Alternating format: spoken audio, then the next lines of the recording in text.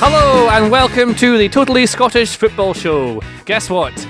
We won't be slagging off referees in this podcast. Congratulations, Premiership officials. You've done slightly better this weekend. Unlike the champions, who are enduring their worst start in 20 years. Is the door wide open for another team to move in and win the Premiership?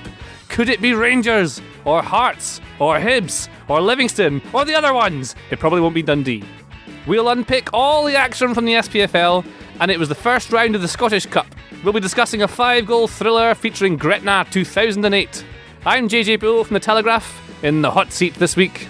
Andrew Slavin is away, but don't worry, to make sure he won't be missed, I have built a robot in his image. I have called it Slavebot, and this week is probably going to be the best podcast yet. Isn't that right, Slavebot?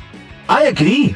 But in case the robot malfunctions, we've brought in our old friend, European football journalist, and Scotland is still a part of Europe. It's Kieran Canning. You know where else is part of Europe? Birmingham, where on Saturday, this happened. And it comes to McGinn. Oh, what a goal! John McGinn with a blockbuster. That is sensational. That is John McGinn scoring for Aston Villa against Sheffield Wednesday in the Championship. Oof! He broke Twitter, and he broke Celtic fans' hearts a little bit more. Not since Scott McDonald has a Celtic fan done more to hurt other Celtic fans.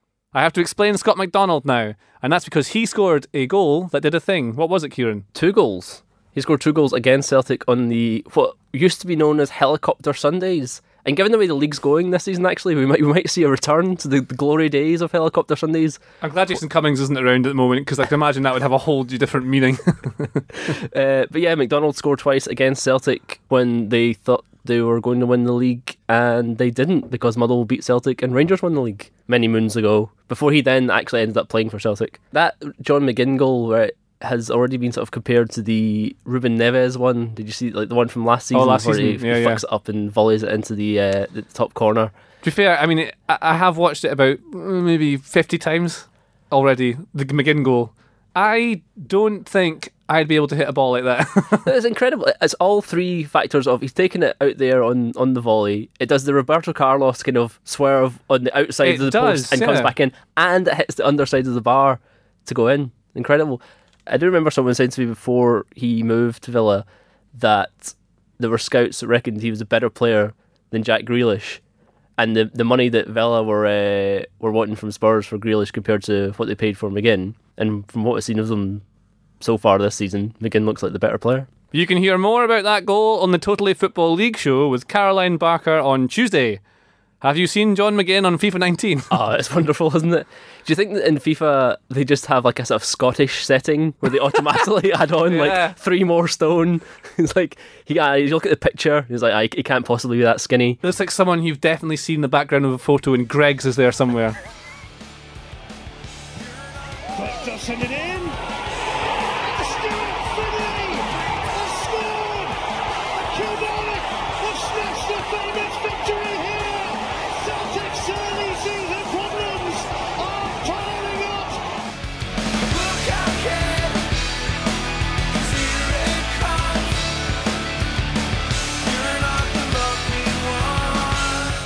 Biffy Clyro there, famous Kilmarnock fans, allegedly. Any excuse for a bit of Biffy.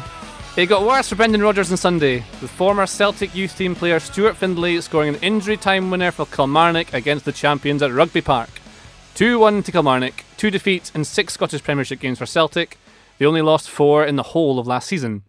First, let's get a Killie perspective. We're joined now by David Wren from the Kilmarnock Standard and the Killie Edition podcast. What do you make of that game then? It wasn't a great surprise, to be honest, which might come as a surprise to you guys, but it was certainly, I think there's a quiet confidence in Kilmarnock that, you know, they could get some from yesterday's game, and I thought over the piece they were pretty good and probably deserved the win. It was interesting that Boyd stayed on the bench for the full 90 minutes. There seems to be a bit more movement up front now. You've got Stewart and Brophy. It's a bit of a change this season. I think Kelly had a pretty tough run with Aberdeen, Hibs and Celtic sort of 3 in a row there. So when you go into these games, I think you need a bit more legs up front. And obviously Brophy and Stewart give Kelly that at the moment. So I wouldn't be surprised if Boydie returns to the team this weekend when they play Motherwell. I think he's still got a part to play, but certainly in the bigger games, I think it suits them to have runners up front rather than Boyd, who's more of a focal point goal scorer type. It makes them a lot less predictable. I think it's like Kelly looked quite good on the counter, especially, and when they have the ball in the opposition half, they can create a bit more because those boys make a lot of runs off the ball into spaces. And they're quite comfortable giving possession to the opposition and sort of sitting back and being very compact as they were yesterday, and then breaking out. Stewart has been something else, I think, running in the final third. He seems to be able to just go past people at the moment. I think both players offer a bit of pressing up front as well. I think especially against Celtic, where defence, particularly when the boy Hendry plays, seems to not quite have the solidity to it maybe like. So having two players that are going to press the defence worked a wee bit better, and I think with Brophy and Stewart, you're going to get that. There was a lot of space, I thought, Celtic left Killie. They didn't really have an awful lot of possession in the midfield, and Killie were able to break far more easily than I've seen against Celtic in previous seasons. Killie seem to just have lost that sort of respect for any other teams in the league, in the sense that they don't seem to care who they play. They approach every game, the same, and really try and take it to their opponents, which is to be admired. And I think there's a lot of teams, Hibs being one of them, Hearts now as well, that aren't really being overawed by taking on the Old Firm and are really going for the result rather than just hoping to take maybe something from the game. So yeah, it's a bit better down at Rugby Park now. Clubs are probably fearing coming to Kilmarnock, which certainly hasn't been the case for many years now. So Killie managed to get the win. Last minute, a header, more poor marking in the box. More exceptional defending from Jack Hendry. Jack Hendry, as mentioned earlier. Let's talk about Jack Hendry, because he came back into the team here. For the last goal, for example, you can strip it down, But Kieran Tierney misses his header at the front of the 6-yard box, which you can't do. I don't know why he's misread it. Maybe he's tired into the game. But I think with Tierney, and there's a myriad of problems for Celtic at the moment, and you would think Tierney obviously isn't one of them, but actually the general level around him is so low, particularly going forward. He's trying so hard to create something himself. He's so young. Why is he having to carry? And he's then ending up knackered in the last sort of 10-15 minutes of matches, because particularly when we're going to talk about this, but like when he's playing with like Sinclair in front of him, who got a start yesterday and didn't do anything again before coming off. He's like almost the only outlet on that side, and then on the other side, to keep having to go with Lustig, who seems to get worse and worse every week. So there's no obvious attacking outlet on the right hand side. Hendry wouldn't have played yesterday had Benkovic got injured in the warm up, so Hendry was kind of rushed back into action. It's a strange team, isn't it? I know he's resting them because they played in Europe during the week and they got a decent result. That's a good 1-0 win, Rosenborg. So that's a good result to come off of. But he's changed a lot of his team, and he did it so often with Liverpool, changing so many players after European games. I don't think they have the squad depth that they've had in previous seasons. Scott Sinclair has started. Sinclair almost reflects, I think, the way Celtic have gone this last season. He's just not performing at the level. It's from Rodgers' first season to now. But the thing with the squad depth is they have plenty of players, but they just don't have enough players making an impact at good enough a level. That's you compare it, so Rodgers for the first time now is really coming under pressure to kind of prove himself. He's got to do something different to win games now, right? But and in the past couple of seasons when they've gone into Europe and been thrashed by your PSGs and Bayerns and stuff, he's pointed out the financial disparity. But I mean, this week Celtic really they had broken the 100 million mark for the first time in terms of revenue. Right. In that their wage bill went up to 59 million. Kilmarnock's entire revenue, not just their wage bill for the squad, last season was 5.1 million. So I don't think you can have any excuses. I mean, talk about squad depth. In Rodgers' time there, and yes, he has the argument that he hasn't been backed enough. But just taking a note of the players that are still in the squad that have been signed since he's been there. So obviously Dembele's gone. Bain, Isagiri, Hendry, Sinclair, Gamboa, Arzani, Hayes, Morgan, Ncham, De Vries, Malumbo, Benkovic, Comper, and Abui Kouassi, of which Ncham's done pretty well, and you could say Sinclair's first season, but no one else out of that list has really made an impact. So I think it is time for Rodgers to prove that he is as good as people in Scotland have thought he has been for the past couple of seasons. I mean, I don't think there's any need to overreact and say he's not a fantastic manager, and clearly he has known what he's doing, and I think the problem he's got is that question of how you keep champions freshened up. something that so many managers in the past have struggled with. Like Sir Alex Ferguson always would freshen up and put new players in, even if they wouldn't get in the first team because it gave you competition for places. These boys have won 2 trebles in a row. Can't be hugely enticing going for. I mean, they want to win, but kind of I think that whole idea of freshening things up, and that's what Rodgers has complained about in the summer, that they haven't built on a position of strength when they do have the sort of finances there. I mean, I suppose we talked about McGinn at the start of the pods, and that's the classic example that deal was there to be done. They didn't do it. They delayed. Thought they could get him on the cheap. Lost out, and that's happened with quite a few deals, and now they're sort of paying the consequences for it. But no, I think it's interesting to see how he tries and turns things around. And what you're saying, the Rosenborg thing, 1-0, we can look at it and say, yeah, okay, it was a good result, but the performance very much looked as if it was just going to be playing itself out to 0-0. And it was that late goal that got it as well. And the way that Rodgers likes to play, to keep the ball on the ground and pass the ball and stuff, but it was so slow against Rosenborg and against Kilmarnock yesterday, and the goal they got against Rosenborg was by Boyata staying up from a corner and getting a knockdown. That's it. So they're not playing the way they used to. The movement is lacking in midfield especially. So they had Yusuf Mulumbu came in, obviously he was okay, but he was dropping really deep. And playing alongside Browns, the two of them sort of sitting side by side. You don't need double pivot against Kilmarnock. And the thing with during the sort of early part of the season, the Champions League qualifiers and stuff, and Boyata not playing and things, there was a lot of focus on defence and how poor the defence was. But actually, until yesterday, they'd kept 4 clean sheets in a row. It's going forward at the moment. There's no creativity.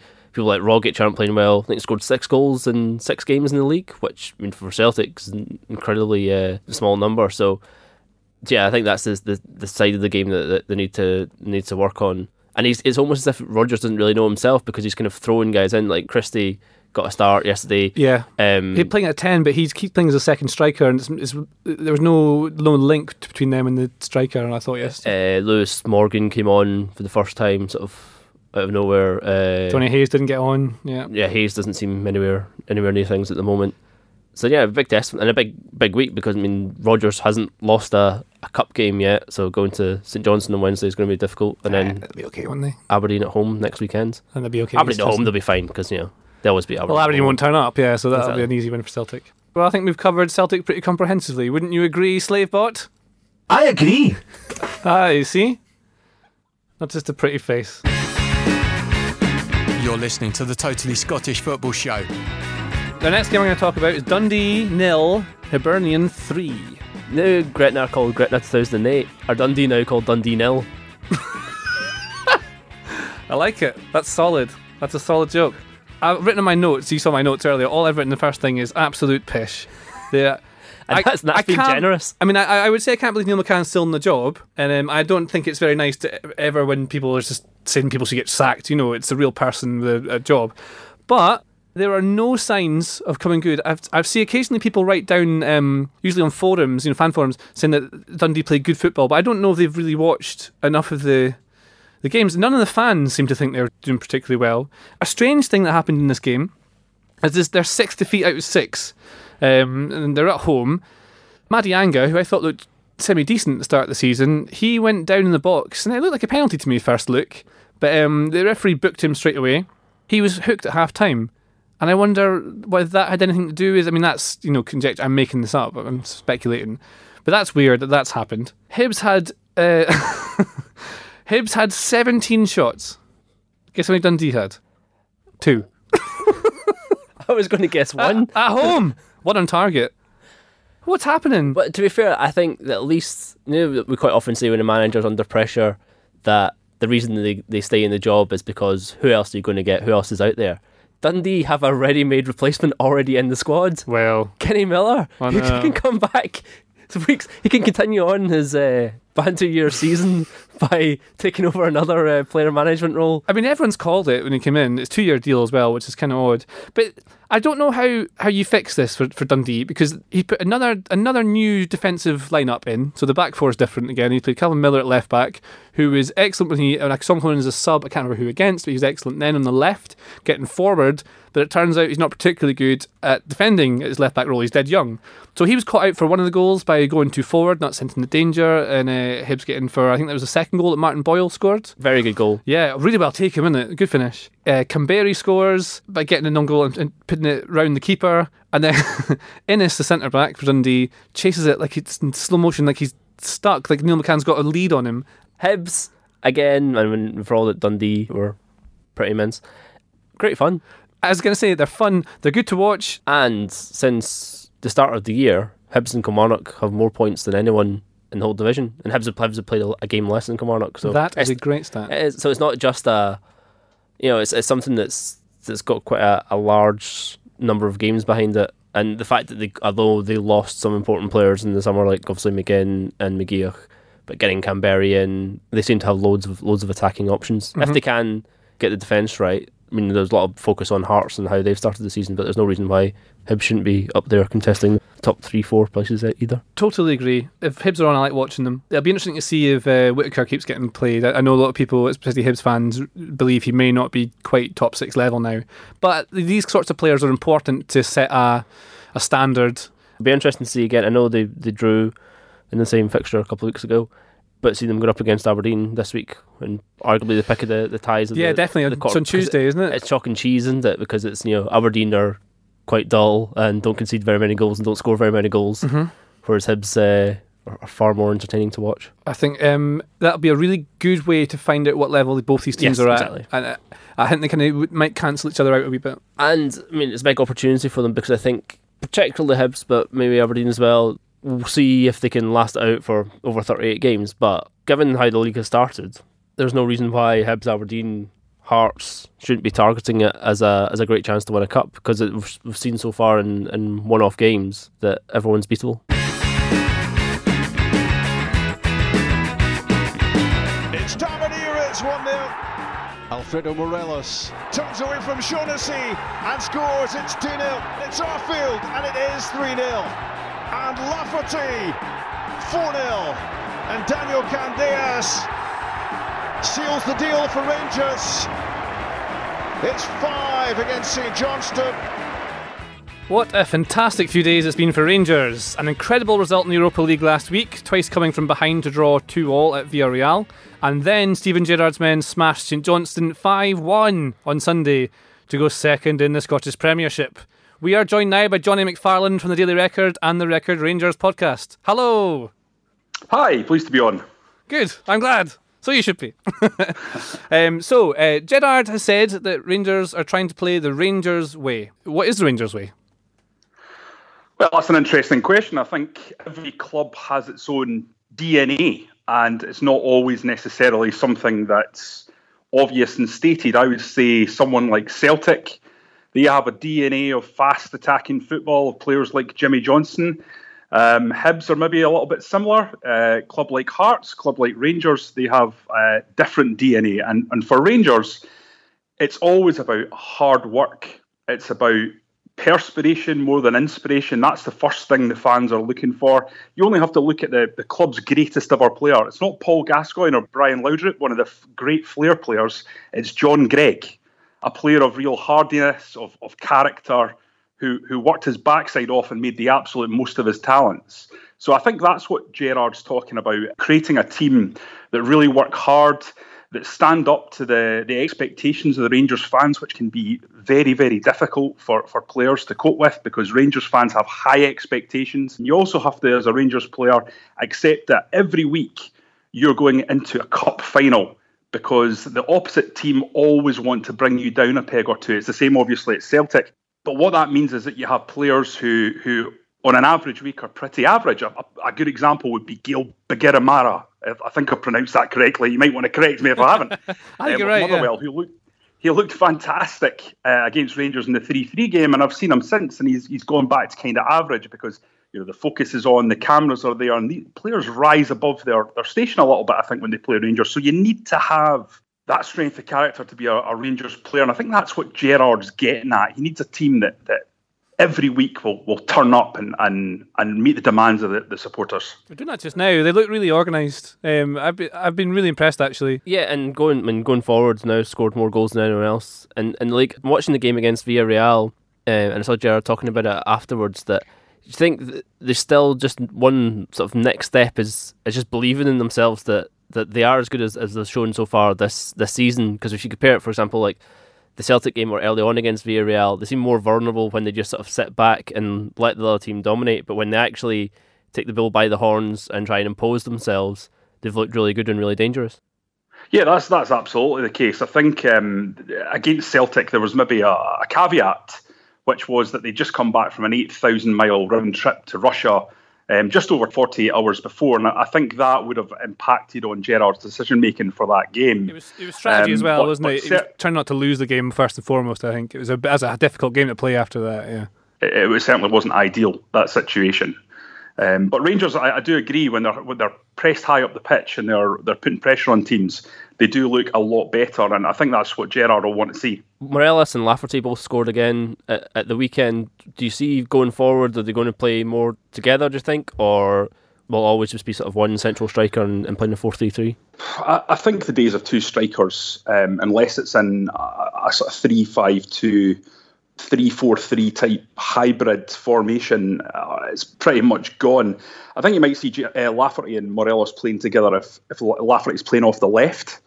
I think that's something that could happen. I suppose if they re-adopt the 3-5-2 that they played against Motherwell, which actually Lafferty and Morelos were playing directly up front together as a partnership, which is pretty unusual in modern football. That could be something that you could see. Given that Rangers don't have a lot of depth in that position, I think it's more likely you'll see the two strikers rotate. And it seems to me that Gerrard is more of a fan of one up front, which would keep him in line with, I think, modern European football and the thinking of most coaches. Gerrard is sort of keen to point out as well, before the international break, there had been a very hard run of fixtures in the league, so Aberdeen away, Motherwell away, Celtic away, and now having those two home games back to back, racking up 9 goals. Do you think the chances there now going to Livingston on Sunday to build up a lot of momentum here at home as well in the Cup in the next few weeks? I think so. I think that was always a bit disingenuous, that start. That was it was jumped upon by people with agendas, I would say, largely, and it was propagated and pushed out there. It was just a bit silly. I think for people who'd watched a lot of Rangers and watched all their European games, it was just very, very obvious that Steven Gerrard had made a massive difference. And now they've got a run of winnable games. They've got Ayr United in the Cup, obviously, on Wednesday. And as you say, going into Livingston, they've got a chance to really build up some steam. What I would say is I was at Tynecastle on Saturday, and anyone that thinking Livingston are going to be steamrollered have another thing coming. They will absolutely not go down. I'll say that. Put my head on the chopping block for that. I was very impressed with them at Tynecastle. They're a robust physical team, and they can also play a bit. And I think they'll cause Rangers some problems because they won't lie down for anyone. Is this the year? No, I don't think anyone with any sense would make that kind of judgment call at this stage. What I would say, though, is at the moment, at this juncture in time, Celtic do have a third season Dick Advocaat feel about them, going back to sort of 2001, when he'd won the first 5 trophies out of 6 and was going into the third season with a huge momentum. Martin O'Neill obviously came in and completely turned things around, and there was a swing of something like 40 points from one season to the next. And Rodgers just has that under pressure feel about him just now. It's just Celtic just seem to be so flat in comparison to where they've been in previous years.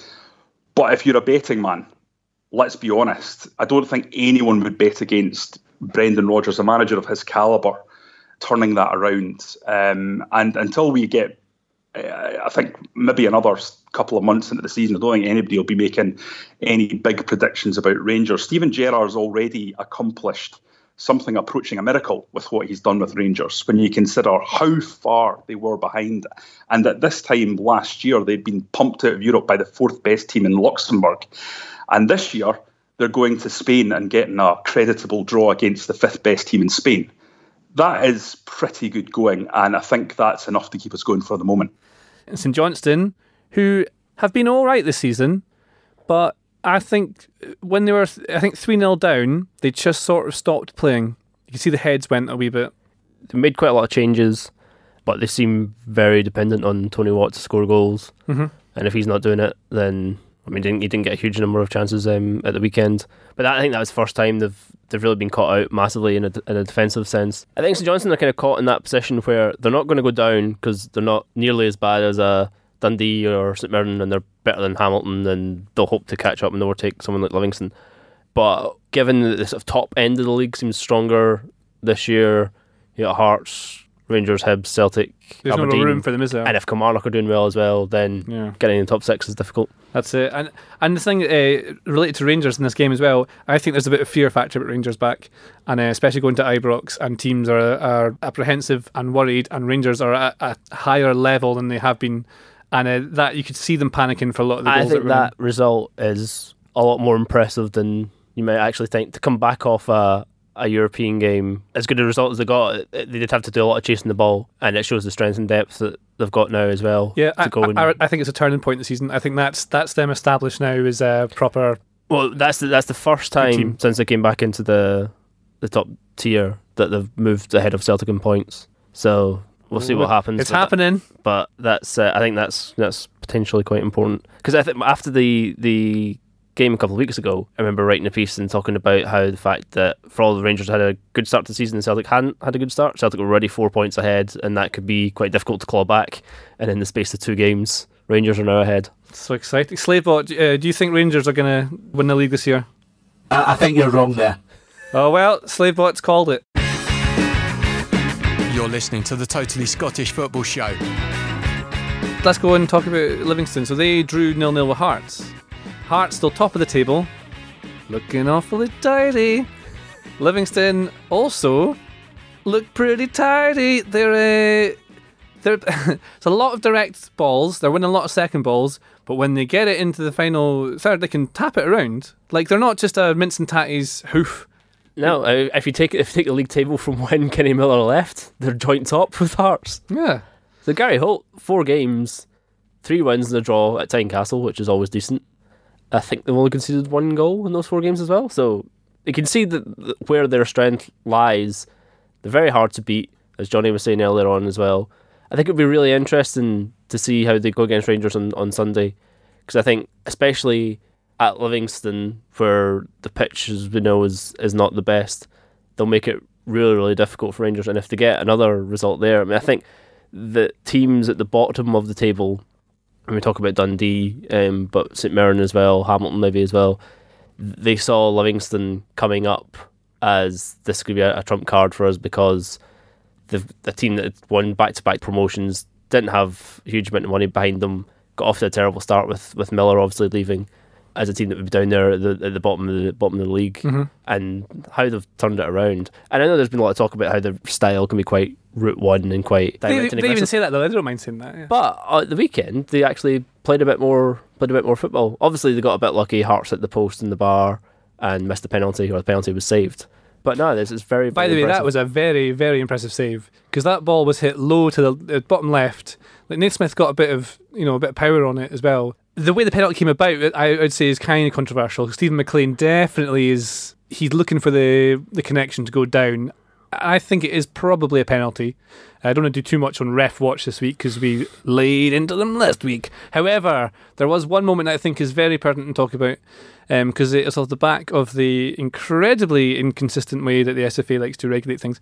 So Scott Robinson, I don't know if you've noticed this, you saw this instant where he goes in with this, I think it's disgraceful, like a proper hard-on, aggressive challenge, quite similar to what Kenny Miller got sent off for last week, playing for Dundee.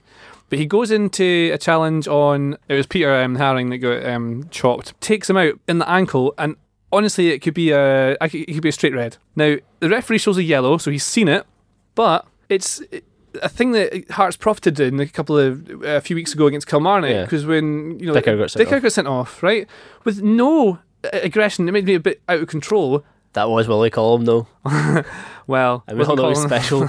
No, but I do think there's a... Do you know what I mean, though? I mean, that's the inconsistency, I think right? There's a genuine problem in Scottish football with what has happened so far this season. A lot of people think they can get away with almost anything. That the way the Scottish referees seem to have interpreted this new directive from UEFA, it seems to be completely different to anywhere else in Europe, and it encourages people to put in really nasty, dangerous challenges. Do you think, though? I don't know if it encourages them to. I just think that's one of those, you get folk like that playing in football, and he just looked way too fired up. But if you know that you're not going to get sent off, or there's a high probability you're not going to get sent off for it, or even retrospectively cited for it, then...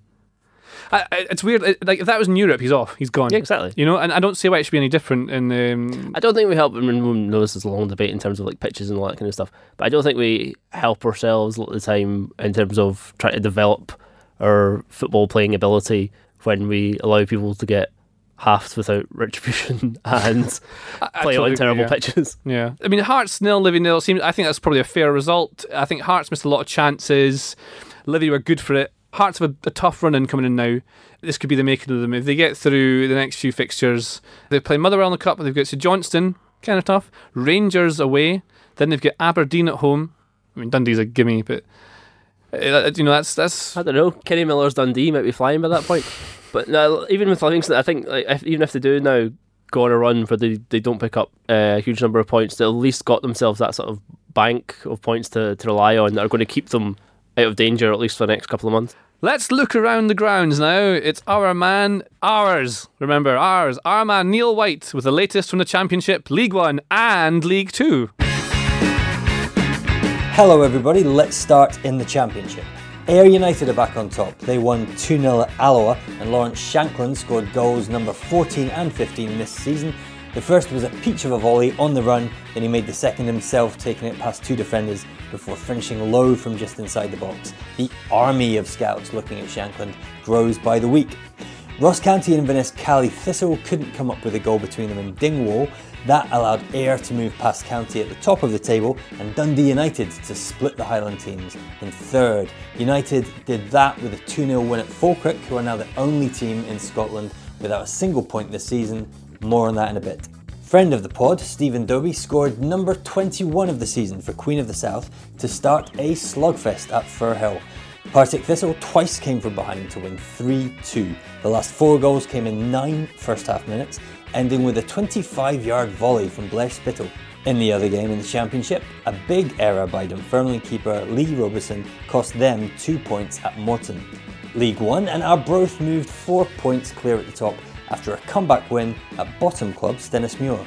The leaders had to score twice in the last half hour, the late winner coming from sub Ryan McCord 2 minutes after he came off the bench for top scorer Bobby Lynn, quite a substitution. Raith Rovers lost further ground by drawing 1-1 at home to Montrose. That might be enough to nudge Raith into making a permanent managerial appointment this week. The day's only other winners were East Fife, who moved level with Airdrie in third after a 2-0 win at Stranraer.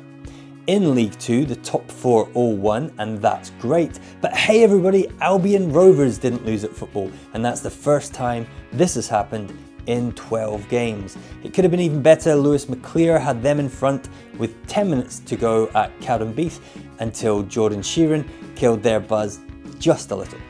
From the top then, Edinburgh City made it 6 wins in 7, 2-0 at Queen's Park. Peterhead, a 2 back after their favourite Rory McAllister scored the only goal against Berwick. Clyde put 4 past Elgin, who ended up a man light after Rabin Omar was sent off. And Annan won 2-1 at Stirling. That's League 2, no change here.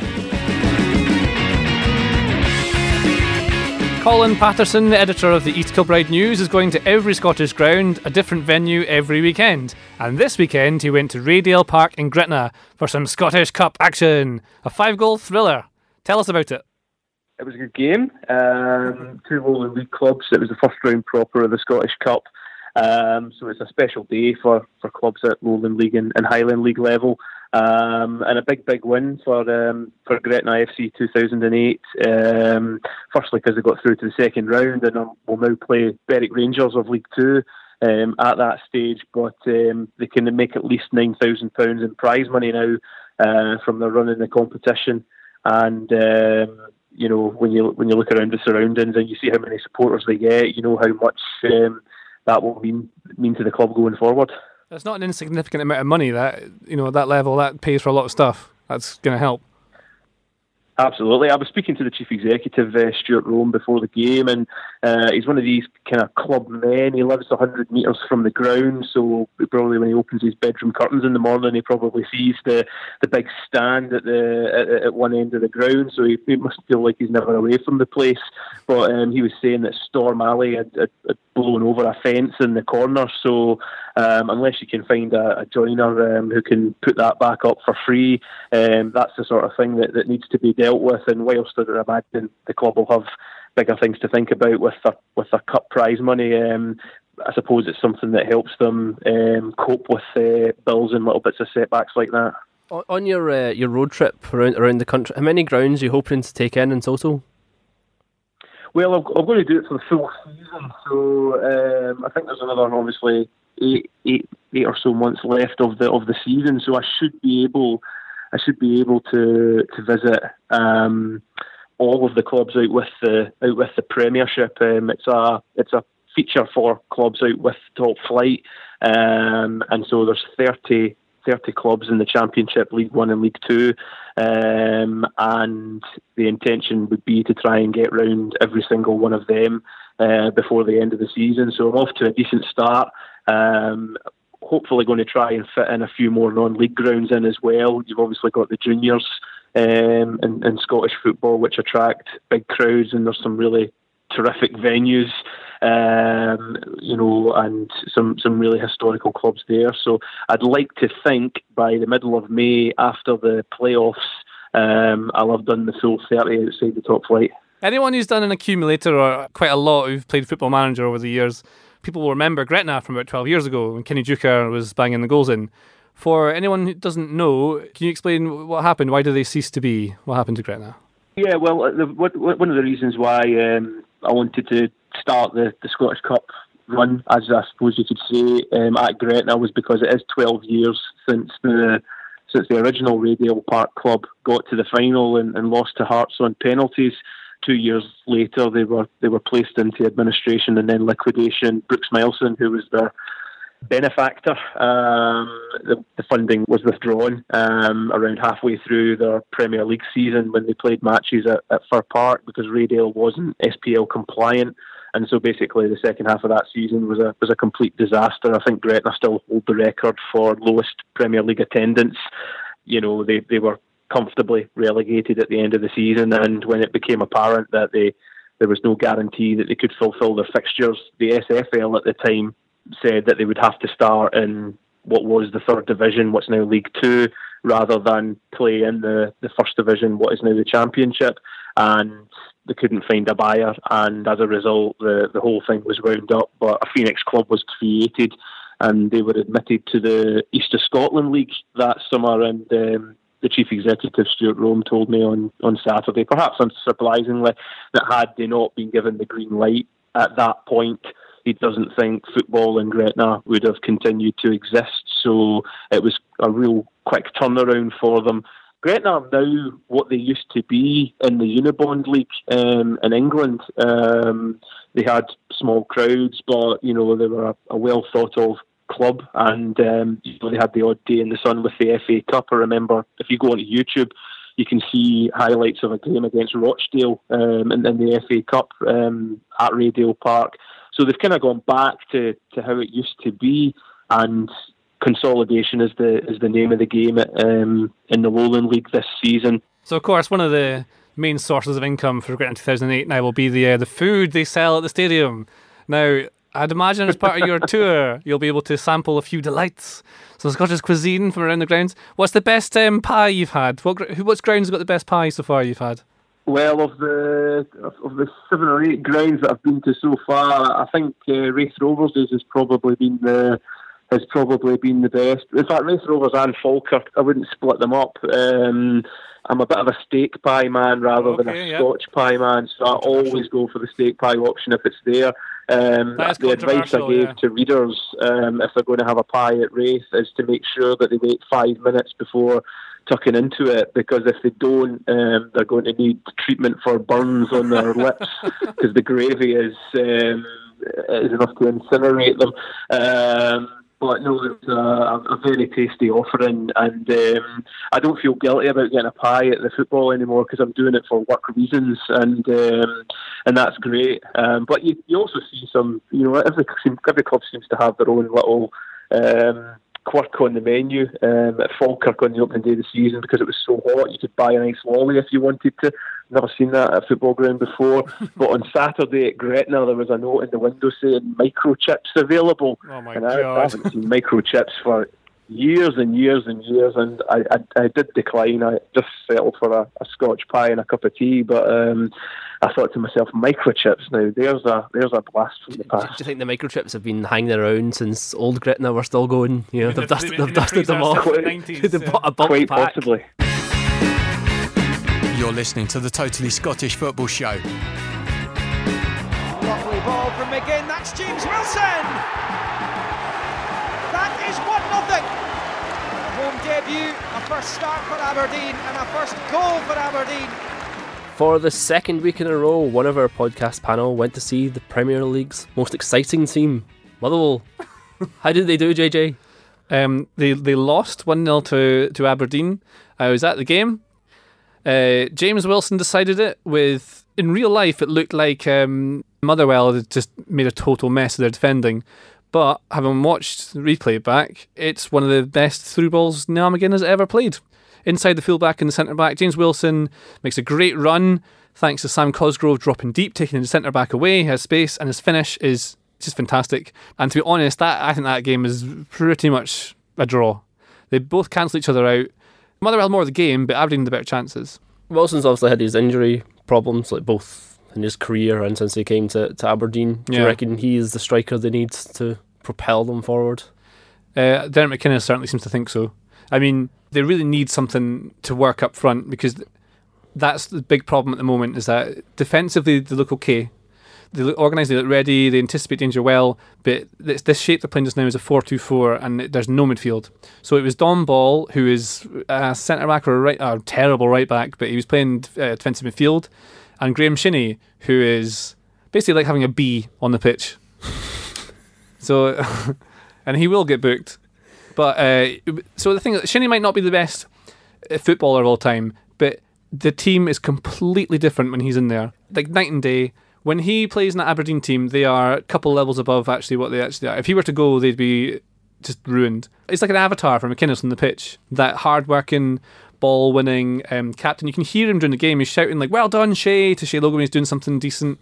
You can hear him shouting, and you can tell. Sounds like an encouraging parent from the side. Hello, come on now, guys. I tell you what, I'll tell you this for free, right? Gary Mackay-Steven was amazing. He was just running rings around defenders. Do you think they pulled the old Gary Mackay-Steven out the lake? Because since that happened, he seems to be back to his old self. Maybe the Clyde has... I mean, I don't think any of you should jump into the Clyde. Maybe it has magical powers. Yeah, that's why. I just want to pull you up on something you said earlier on as well about the one of the best through balls in Niall McGinn's career, which shows that you clearly didn't watch his fantastic 3 months in South Korea.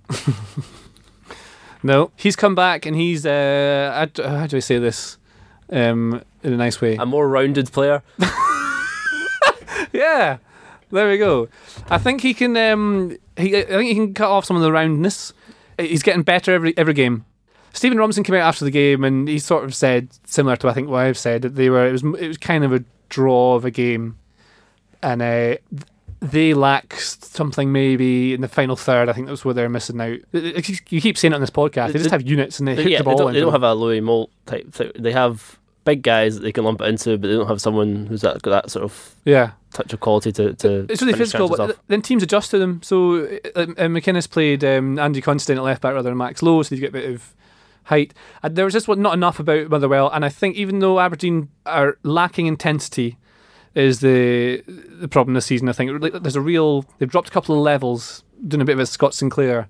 They're just not at the level they should be. It'll come together, I think, but I'm not sure the shape is going to take them through to being second in the league this season on current form. Motherwell will be interesting if they play Hearts in the Cup in midweek, and they were obviously the Cup specialists last season, so it'll be a good test for both where they are, and if Hearts really are as good as we think they are, if they can break them down. I think Hearts probably will be able to. I think they've got a bit more going forward just now. I agree, I think that'll be a tough one for both. Of course, another team we should mention is Hamilton, who pretty much pumped St Mirren 3-0. That's a big result as well, because they should both probably be looking for... Yeah, exactly. What I was talking about earlier with Livingston and teams down the bottom would have been looking at them as, a team that might save them. And Hamilton seem to, every season, just have enough to stay up. So they're always in that sort of, 9th, 10th in the table kind of region. But every year people tip them to go down because they don't have much of a budget. But this season, particularly with the way Dundee are going and St Mirren from Saturday's evidence, look like much worse teams. I think there were positives though for St Mirren, and I think the problem was the goals they conceded were kind of scrappy. Once the second had gone in, I think the heat went a wee bit. But talking when saying Muddle like a Louis Moult figure, I'm not saying he's as good as this, but with Hamilton, at least with Mikael Miller, they seem to have a goal scorer. Yes, I think he scored 6 already this season. So he got 2, didn't he? He got 2 at the weekend. Yeah, one was a penalty. The other one was a very good finish from outside the box. He's come from non-league, right? So it's just one of these players that's taking his chance. I've not seen the whole game, but from the extended highlights, he's looked exciting. He was moving between the lines well. I think he can burst away from a man. He has good close control when he's running. Yeah, it's the kind of player that teams like Hamilton have to... I mean, Hamilton have kind of been known for bringing guys through their academy, and that's been very successful for them, the MacArthurs of the world. But they also have to pick up guys like that and see the potential in them. And improve them if they're going to keep staying in the top division. Someone else in Hamilton, there's not much more to say than that St Mirren get done and they'll have to be better, which I'm sure they will get. New managers come in. I can't think it'll be much worse than they were under Stubbs. Hamilton Accies are playing in the UEFA Youth League because they won the Youth League last season, not the UEFA one, but they won the domestic one. So they're playing in the Champions League and they're playing against Basel, FC Basel. Would you believe? They've got a good academy. They've got a really good academy. Like for a couple of those resources, and I think it has had such good success that players now look to go there because they think that one, the work they're doing in the youth levels is strong enough, but also if they're good enough, they'll get their chance to play in the first team. They'll get proper first team experience, and then that's a shop window to move on. As we've seen with Aberdeen. I think I actually looked behind the scenes at Hamilton's youth academy, and what they've done is they've funneled water from the Clyde through known as the Mackay Stephen system, the Mackay Stephen River they call it, and they just put any youth player that comes through, they dip him in for as long as they can, and when they reach out through the water, so they come out, and then they're just good at football. And that's how Hamilton. The tunnel is also to keep them away from the Hamilton Palace, but that's a local joke. That's a good solid joke, isn't it, Slavebot? I agree. Thanks for that, Slavebot. Well, before we go, as you mentioned, the Betfred Cup quarter-finals are this midweek. So Hibs v Aberdeen is probably the most exciting of them all. I don't know why I said it like that. Hearts versus Motherwell is tough to call. But, I mean, Hearts could rest players and keep up their Scottish Premiership title bid. But I suspect they'll go for it because you've got to win that cup, right? Yeah, exactly. It's a great chance for them to win a cup. St Johnstone, I think, could get something out of Celtic, maybe a draw. Either Celtic are going to come back and hammer them into the ground, or Celtic are going to come back and pump Aberdeen next week. I think the latter is more like... I think Celtic probably get there in the end, but maybe extra time. It's dangerous predicting these things, isn't it? Because we look like idiots when they're wrong. We look like idiots anyway. That's true, yeah. I think Ayr had a great run, but Rangers will thrash them, I think. Rangers versus Ayr United. I don't know. I think they'll be a bit, what's the word? Not cocky, but they'll feel happy going into that. I mean, Ibrox is not, the most easy places to go just now. It's become something of a fortress under Steven Gerrard. I don't know. We'll see. But I would reckon Hearts, Hibs, Celtic, Rangers, and if you get those 4 through, we could have some cracking semi-finals. All I hope for is some wonderful football. Well, actually, it's another story which again shows the madness of Scottish football. Have you seen that if Celtic and Rangers get through and avoid each other, one of them will have to play a semi-final on the Saturday, having played Europa League on the Thursday. So, if you're a Hearts, Hibs, Aberdeen and Motherwell, and that is a possibility, it's this extra motivation to think this year is a possibility to win a cup. That is another good fact. And on that, we have to end on a good fact. So thanks for listening. Thanks to our producer Charlie. You have no idea how difficult his job is to edit this together. We'll be back next Monday after last season's top 2 go head to head. It's Celtic versus Aberdeen, and we'll speak to you then. You've been listening to the Totally Scottish Football Show, a Muddy Knees Media production. For sales and advertising, email sales@muddykneesmedia.com, and make sure you check out our other football podcasts, the Totally Football League Show with Caroline Barker, and of course, the Totally Football Show with James Richardson.